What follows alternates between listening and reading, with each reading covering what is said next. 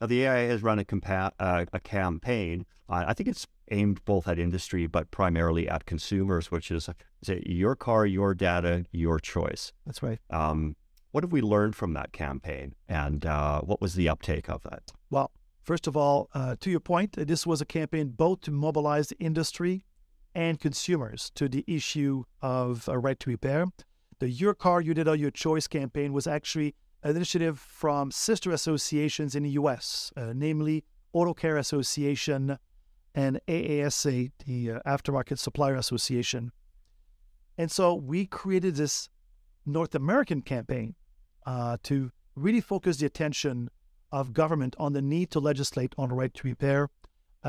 We had a petition that was launched. We collected over 45,000 signatures from Canadians and really draw the attention of Minister Champagne.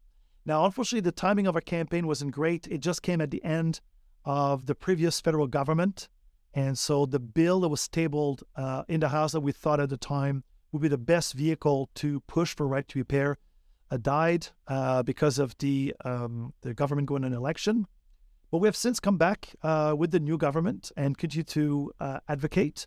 As I mentioned earlier, C-244 is in the House and we believe will become law. And there's other bills also. I will add to that.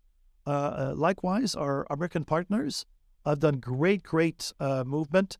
There's already a bill that was adopted as a resolution of a referendum in Massachusetts in 2020. But there's also now the Repair Act that is in Congress at the federal level, which specifically, again, builds on the case of consumer right to choose and maintaining a competitive marketplace. And that has bipartisan support. Now, U.S. politics is complicated. I'm not sure how far along they're going to go, but it's sure, drawing a lot of attractions right now. And likewise here in Canada, getting more and more attentions from the federal government. Yeah, that it's setting a precedent and setting models of which we could learn from it as well. Because this is an issue that we need to tackle. That's right. There's a lot at stake there.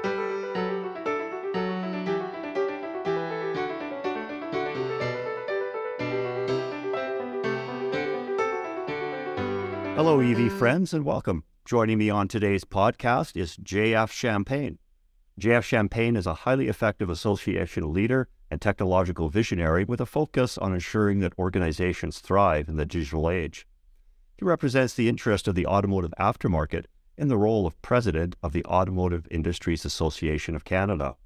He is an automotive aftermarket representative on the Canadian Automobile Service Information Standard Task Force, the Canadian Automobile Partnership Council, the Automotive Business School of Canada at Georgian College, and the Automotive Service Labour Sector Council in Quebec. Jeff, welcome to the podcast. Hello, Ken. Thank you very much for having me on the podcast. Absolutely. So for our audience who really is not familiar with the Automotive Industries Association, I thought maybe you could talk a little bit about what it is you do and who you represent. And then I'd like to get into one of your main issues, which has been late, and that is the right to repair. And then you can explain a little bit about that and why we should even care about it. Absolutely. Well, first off, the Automotive Industries Association of Canada is the national association that regroups the entire ecosystem of the automotive aftermarket. We've been around for 80 years.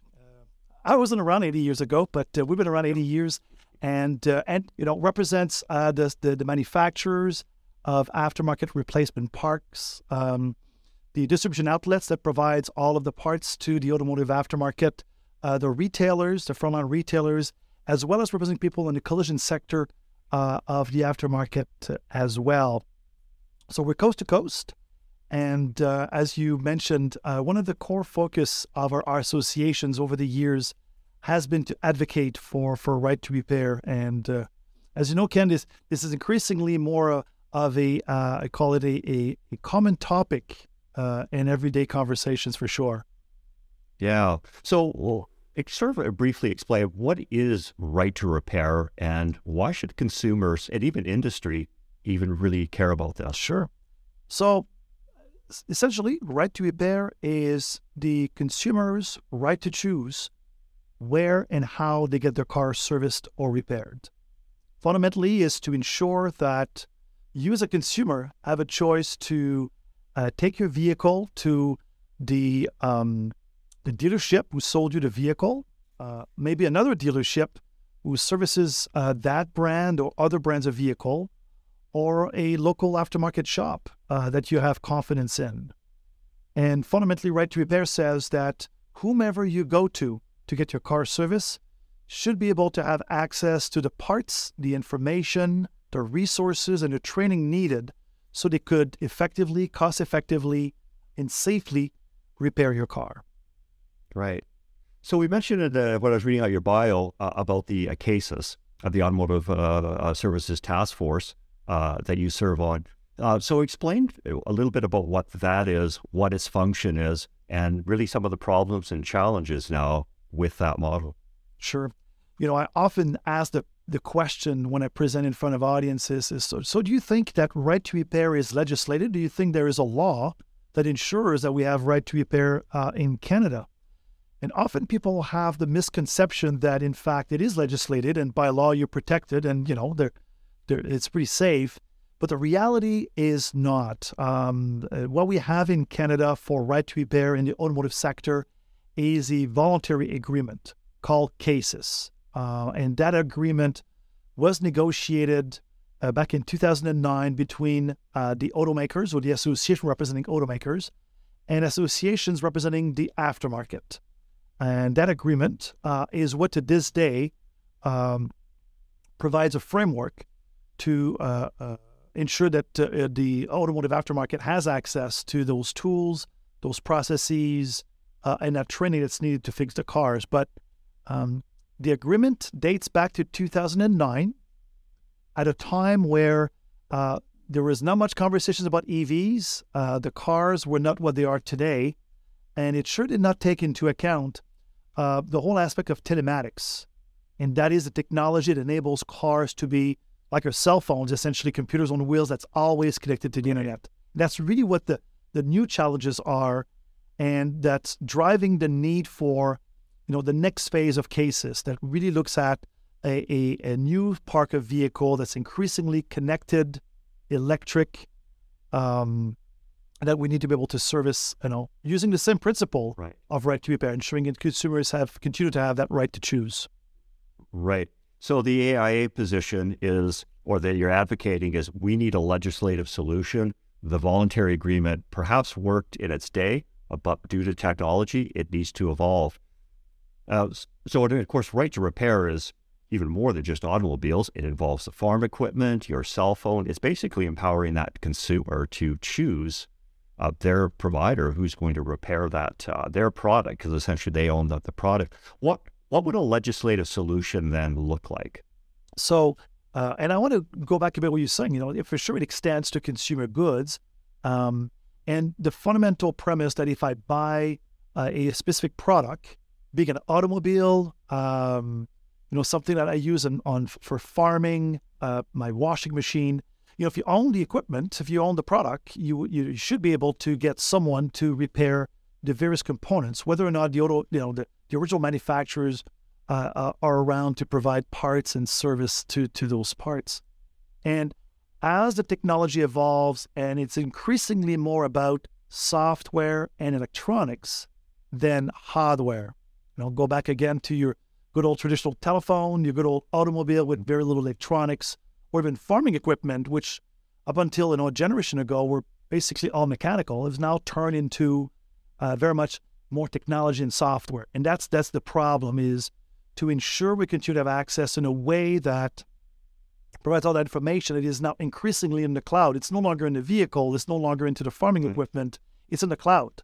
And so you need legislation that ensures that you have that direct access to the onboard information of that good, being an automobile or a computer or what's not. Right. And continue to be able to do so in a way that provides for that cost-effective, timely, and safe repair. And so I think those are the fundamental. It's create a legislation that ensures a consumer right to choose, forces automakers to make that information available,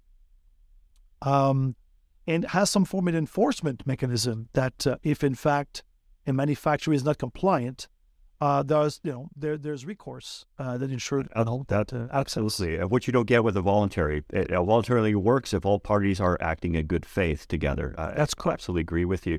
Absolutely agree with you on that. Now, to kick back a little bit, the OEs will say to you, yes, they recognize things have gone into the digital age. It's not like the old days where you could just tamper with something with a screwdriver or a tool. You actually have to go into the computer database. They're claim that they're worried about there's proprietary software that could be hijacked and they need to protect their patents. Absolutely. Respond to that. Well, in fact, this is one of the representation were made by automakers recently around Bill C-244. So you don't know. There's a lot of pieces of legislations already in front of Parliament that are moving in that directions of a legislative right to repair. That particular bill explores specifically the Copyright Act. Because today in this country, if you're going to break Technological Protection Measure, TPM, that's the acronym. If you break TPM, typically you could be found to be breaking the copyright of someone who wrote software into a product. And the new law being proposed says, no, you're going to be allowed to break those TPM if it is for the purpose of repairing and servicing a product, in our case, an automobile. And so what we're saying is this is not about reverse engineering a product for the purpose of building a competing product or another automobile or serve, or accessing specific, IP, intellectual properties from the automakers. It's not. It's about servicing and repairing a product or good that has been purchased by a consumer or a corporation. And so that the counter argument is no, this is not about reverse engineering a product for taking away trade secret. It is purposely for the purpose of fixing, repairing, calibrating, reprogramming a vehicle. Absolutely. Now, this has real implication for the growth of the EV market. It's just a fact now. The processing power now that it takes just for the EVs, and most of it is controlling in the battery. I think it's something like 3,000 microprocessors in a Tesla compared to what it used to be like 300 or even less 10 years ago. So it's just the nature of the beast now that things have moved online into the software. If EVs are going to grow, it's going to have to include everybody. It can't be just for those exclusive that can have their cars serviced at a dealership. It needs to be inclusive of all of industry and all of people as well. So I think consumers really have to know how important right to repair is to the whole EV growth. Do you want to comment a little bit about that? And what would be your message to government as they're drafting right to repair? So the message is clear that we need to be cautious about, making sure that all these vehicles gets repaired at the place of your choice. And what I mean by that, and as you pointed out, dealerships may have limited capacity. In fact, one of the claims that we often put forward is there isn't enough service bays in the existing dealership networks to service all the vehicles. Well, our first counterpoint is, guess what? Many of the new emerging automakers, EVs, don't use a traditional dealership network model. So even further enhance the need to be able to access, a wider range of service bays. If you want to accelerate the adoption of EVs, and I guess that's the word to government, if you want to accelerate the adoption of EVs, you need to overcome some of these challenges, and one of which is to ensure there's enough service bays to repair these vehicles. But again, these service bays, if they choose to make the investment in training, technologies, tools, should be allowed to access this information that's needed. Not necessarily an automaker is now going to pick and choose the various partners that they're going to dictate how you're going to fix the cars. So it needs to go further than just saying the automakers needs to provide enough service bays. They need to make a ecosystem that provides for a healthy competition, a competitive marketplace where any independent shop making the investment in the right tools and training and equipment is able to repair the cars. And that's the kind of legislation you need if we want to achieve the goals that governments have set for the deployment of EVs. I absolutely agree with you. It really has to hit home that if we're going to achieve a circular economy, especially these EVs, the EVs and the batteries themselves have to be sustainable. They have to have an application for remanufacturing, reuse, and even the dismantling and recycling. So the right to repair extends to all those industries. Yeah. And that's an important case to make, Ken, is, the aftermarket has shown to be very resilient and innovative in creating ways to extend the lifespan of the product we use.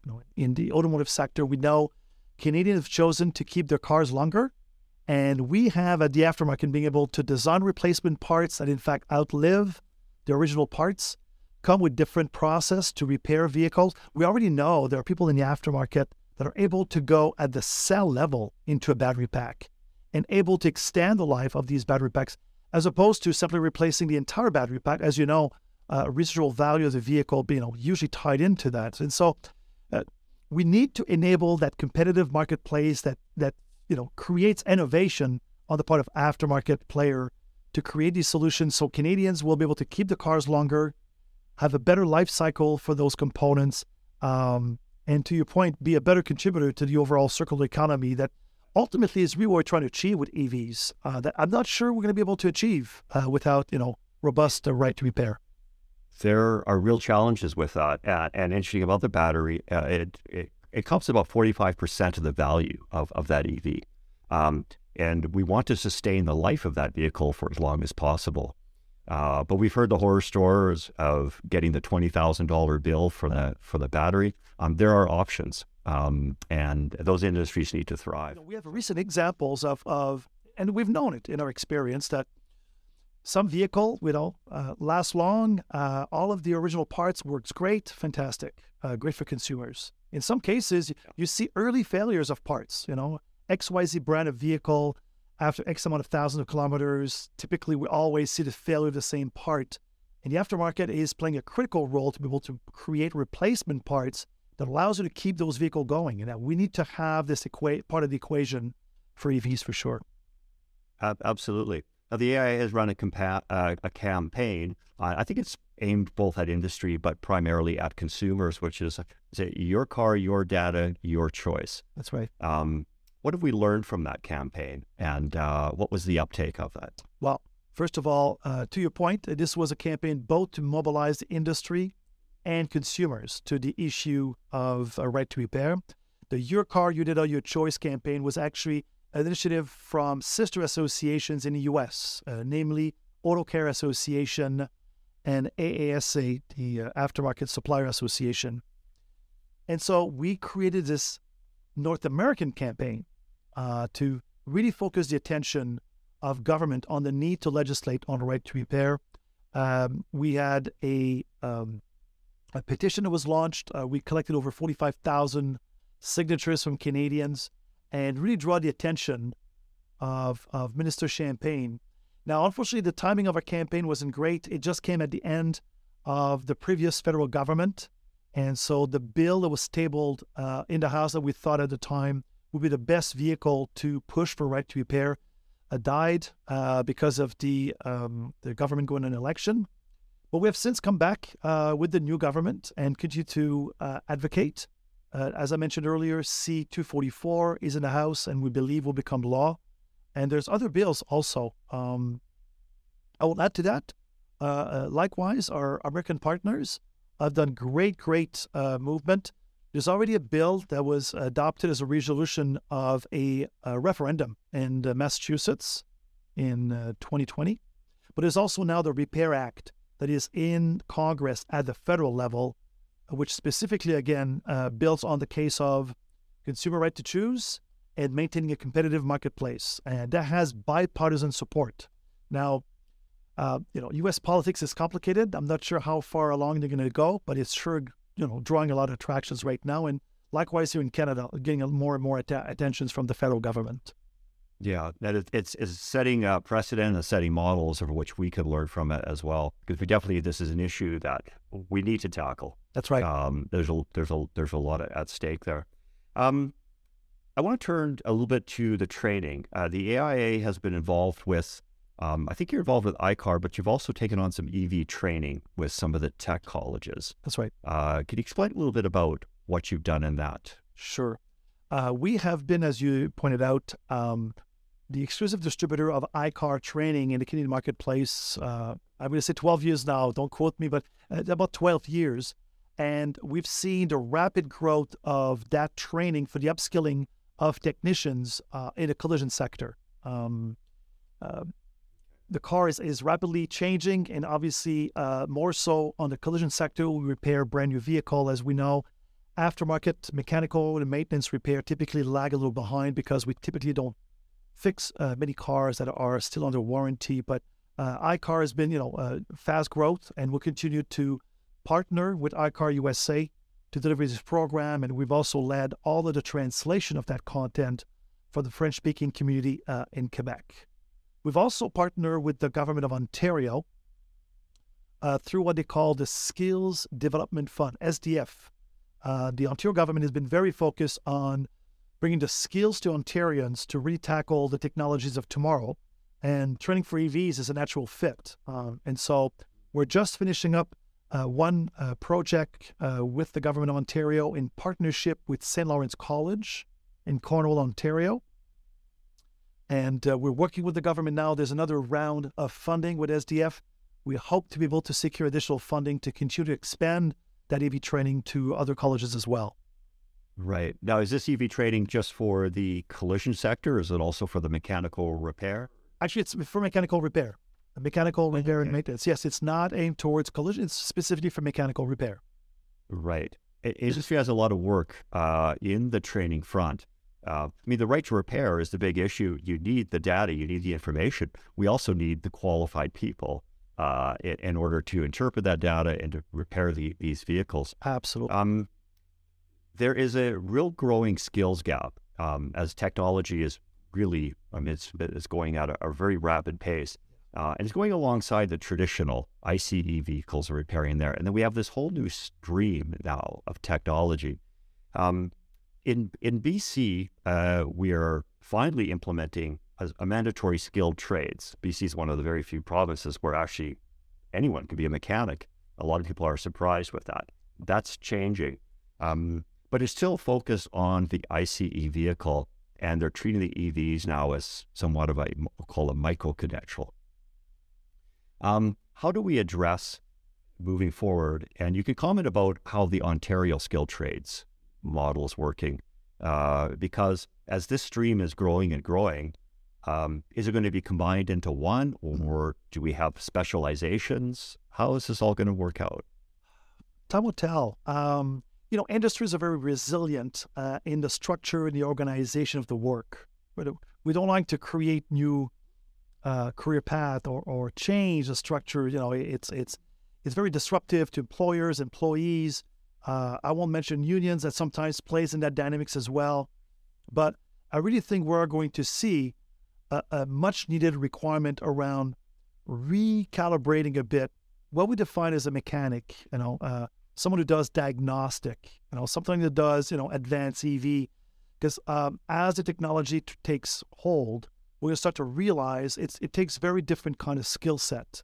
And maybe, in fact, someone that always sits behind a computer is as important to the process of repair than someone who's physically, touching the EV. Will have very different requirements. And I think one role will become as important as the other. And is that through that evolution that we're going to start to see a reshaping of all of these job description and their career, which, quite frankly, will probably make our sector eventually even more attractive to the younger generation. I'm always amazed, or a little disappointed, I guess, that we're not being as effective as we could in attracting the new generations, because I think about computers, I think about technology. We're the fastest, growing in terms of impact of technology. About construction trade or plumbing or electrician, I don't know if there's that much evolution we see in our own sector, yet we still to be perceived a bit as an old kind of, greasy type of work where, increasingly it's not. So there's going to be a reshaping of these jobs for sure. And in the case of what we did in Ontario, it was very focused on EVs. Mm-hmm. And so I think it's an evolution of that that's going to lead to something different than what we see today. It is. We really need to also redefine what it means to be qualified. And the reason I say that is because as technology is advancing, workers need to keep up. So in the BC model, they're basically working towards a model where you get your certification, you're good for life.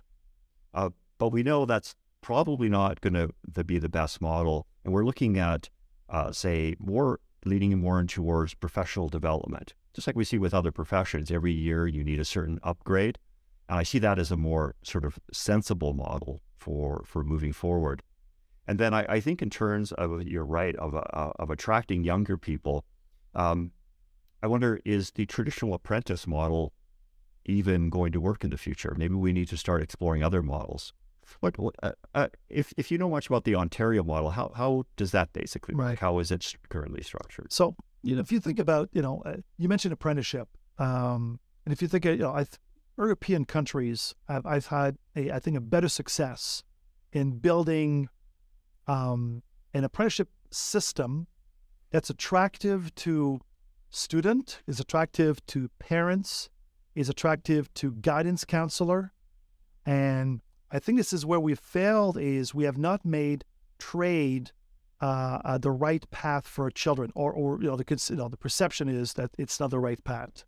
And so, we have, up until recently, we had the OCUT, the Ontario Colleges of Trades, who was regulated, a series of apprenticeship program. And, with OCUT closing the doors a pandemic ago, we lose track of time. That transition is not only is clear for the future either. There's going to be, back to what I was saying earlier, a need to requalify the type of skills needed to fix the cars and introduce, to your point, the continuing education process necessary to ensure you keep up, because the technologies that someone, going to school today, the technology in the service does not exist yet. If you think about, servicing a vehicle 10 years from now, you and I could fantasize about what a technology is going to look like, but it probably does not, in the most part, does not exist today.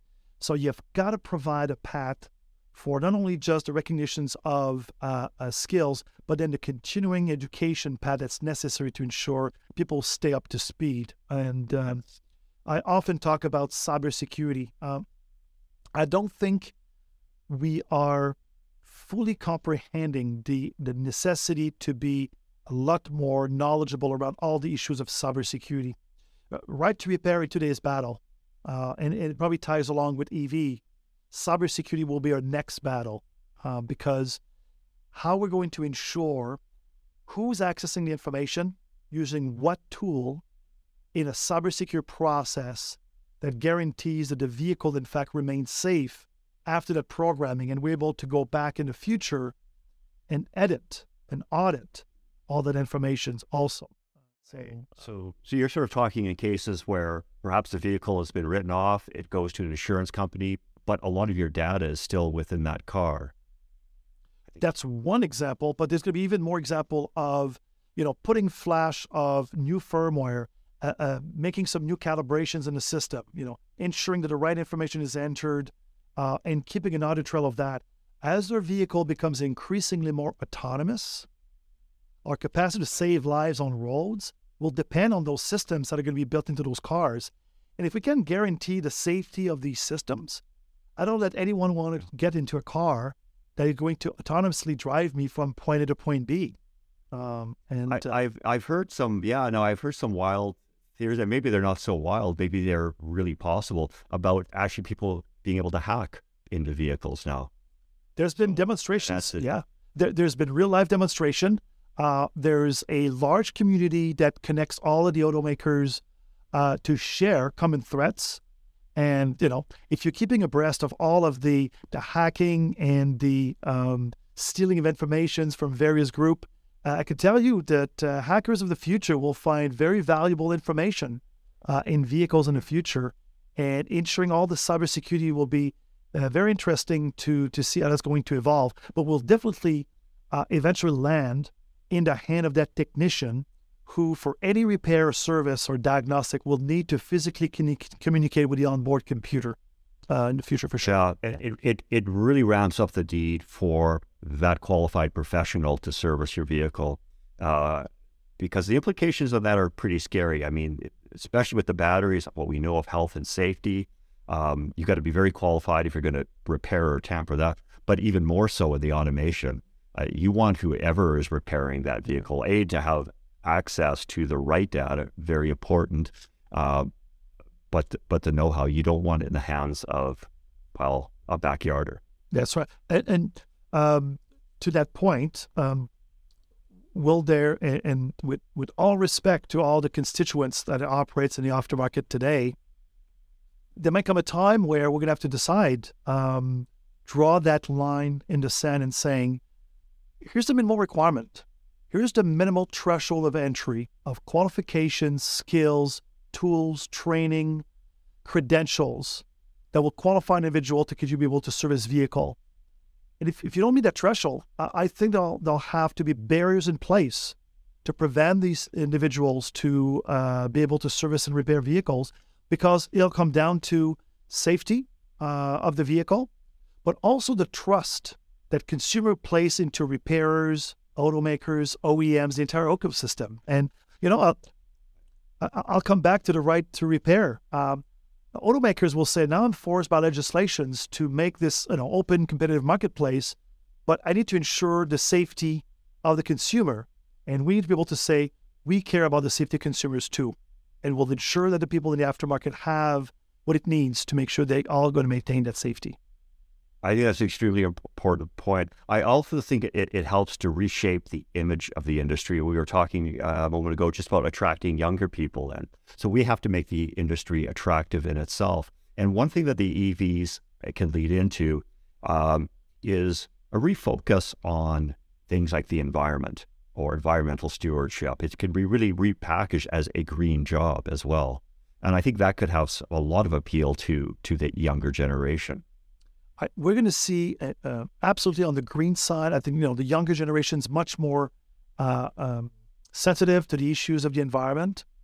They're also a generation that's growing. They're growing as gamers, and we are going to build increasingly more tools that are based on augmented reality, virtual reality. It's going to be a pretty cool thing to do to be able to calibrate and fix cars.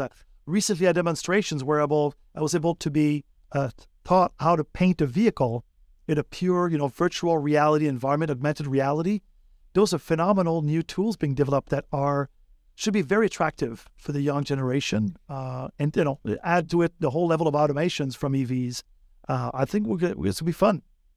It is. When we go to our career fairs through the BC Auto Careers, we have one of those virtual reality paint kits, and the kids, they just love it. This is like playing a video game for them.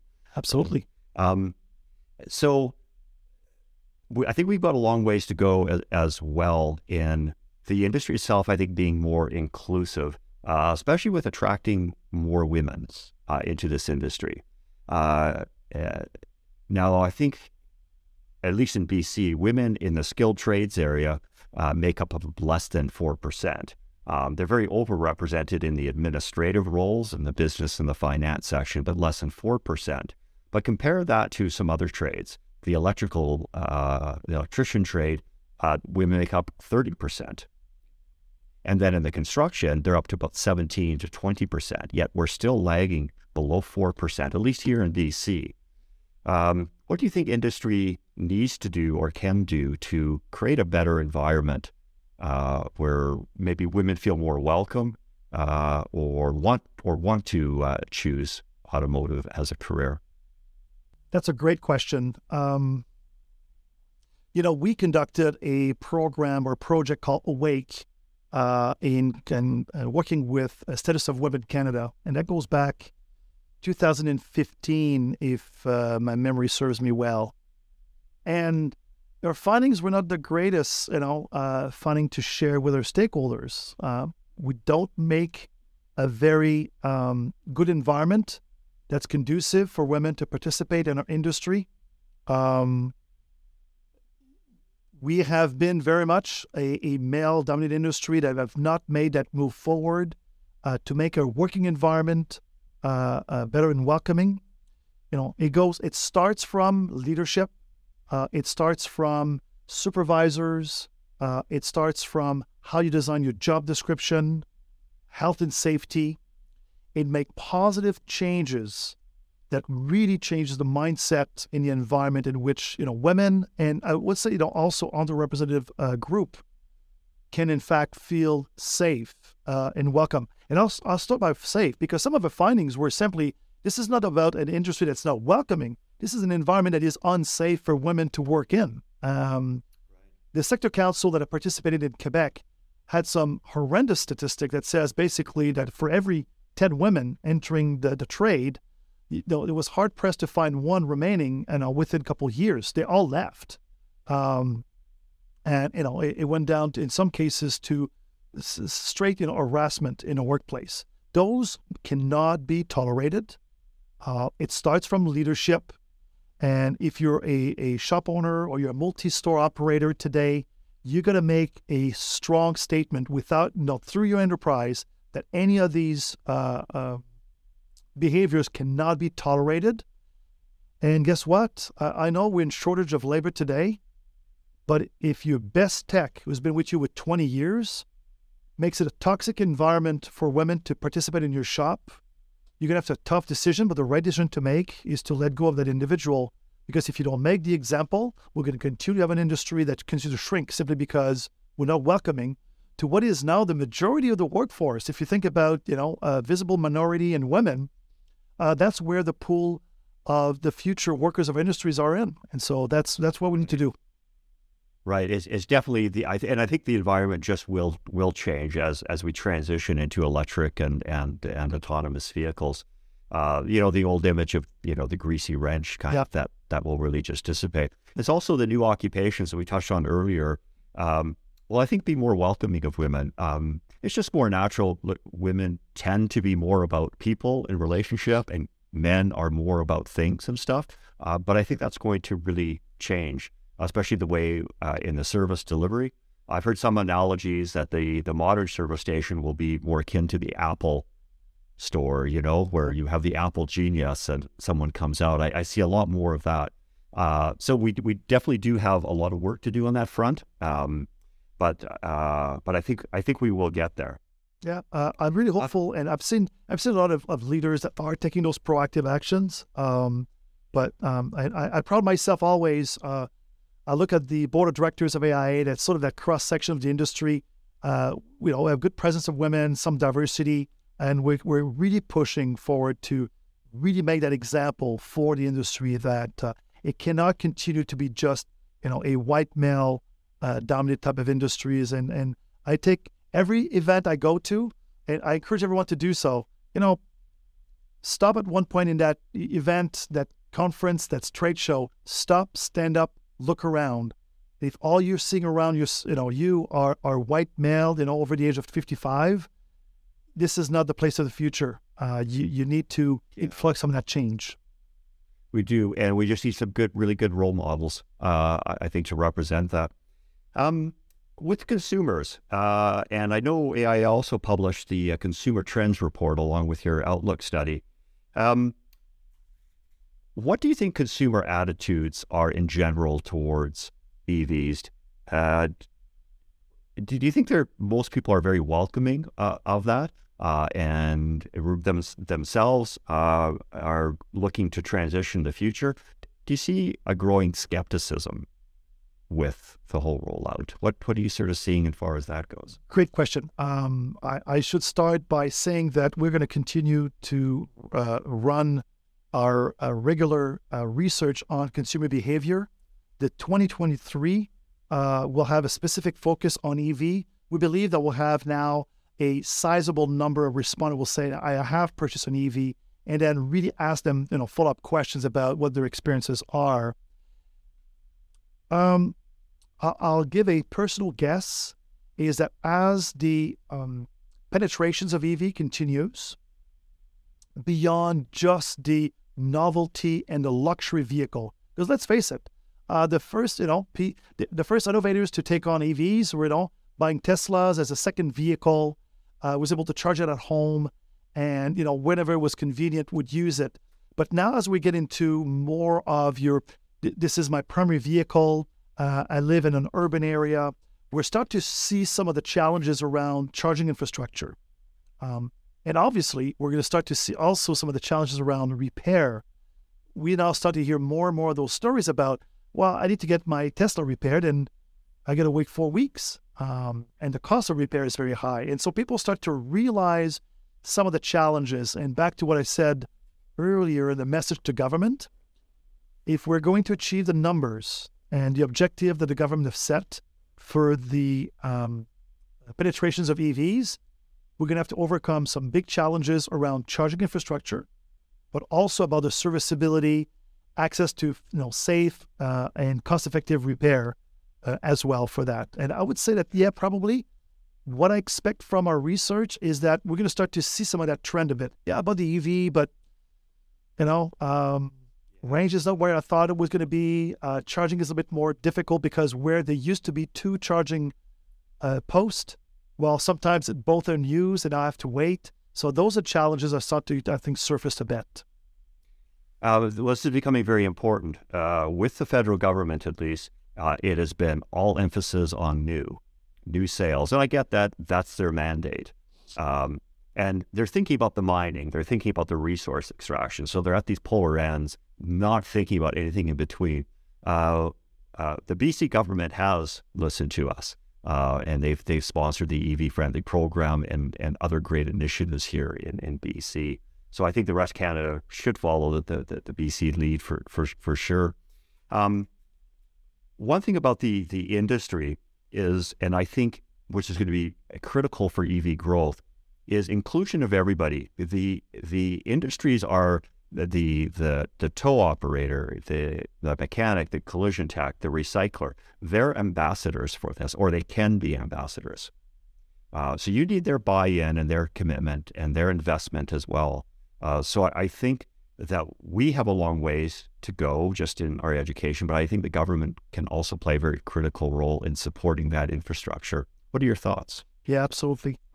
Well, I'm pleased to say we recently joined a industry stakeholder consultation group, a zero-emission vehicle that is led by Transport Canada. It includes, I'm pretty sure there's representative from British Columbia government, Ontario, Quebec is represented. Trade groups like AI represent the aftermarket. I am pretty sure recyclers at the table as well. And so are other industry groups, automakers, parts manufacturers, and so on. And it's to get a better, I would call it, a stakeholder engagement in conversations about the type of programs the government has to put in place to accelerate the adoptions of EV. So I'm, like you, Ken, very much hopeful that we're going to start to see those sort of more end-to-end approach. Minister Champagne, by the way, I'm not related to Minister Champagne, unfortunately, but we found out that both and I have a bit of the same accent, and we're both born in the same year, but it pretty much stops there. But Minister Champagne always says, it's mining to recycling, that we need to have an approach in Canada. Lots of focus on mining right now, and I get that Canada wants to be a place where automakers wants to come and build manufacturing plan, and this is all important. But to your point, there are missing pieces along the way. We're just starting to think about recycling, quite frankly, which I've thought this conversation would before. And the right to repair is something that we work on every day in terms of the servicing and the diagnostic and the repair of vehicles. So hopeful, but lots of work to do. Yeah. So some final thoughts here. How prepared do you think really government is for meeting the targets, not only the 2035, but just the net zero targets by 2050? And if you had one little bit of advice that you could give the federal government or even the Ontario provincial government, what would that be? Very simple. If you want to hit your target, you want to make sure that consumers will be able to repair their EVs in a cost-effective fashion, timely, at the nearby, repair shop that's convenient at the right price. And if you don't have legislation in place to protect the consumer right to choose and maintain a competitive marketplace, this will not happen. And so you need right to repair legislation. Yeah. So anyone listening to this podcast, whether they be industry or consumers, where can they get more information about the right to repair if this has piqued their interest? Sure. Where can they? Right2repair.ca, all one word, right2repair.ca is a website that we host. You could register for a newsletter, get more information, and get informed about what we're doing at AIA for ensuring consumer right to choose. Absolutely. And it is about being informed, and it's an important issue that I think everyone needs to take heed with it. So we are going to be seeing you on Thursday at the EV Roundtable. That's what. Looking forward to that. Looking forward to see you as well in person, Ken. And again, thank you very much for the invitation to join you today. Absolutely. Well, thank you for being on the podcast. Thank you. If you've enjoyed this episode, be sure to like and share, add a comment, and subscribe to our channel. You can also follow us on Facebook, Instagram, and LinkedIn. If you don't have time to watch a full video podcast, check out EV Friendly on the Go, available on Apple, Google, Spotify, or wherever you download your podcasts. Thank you.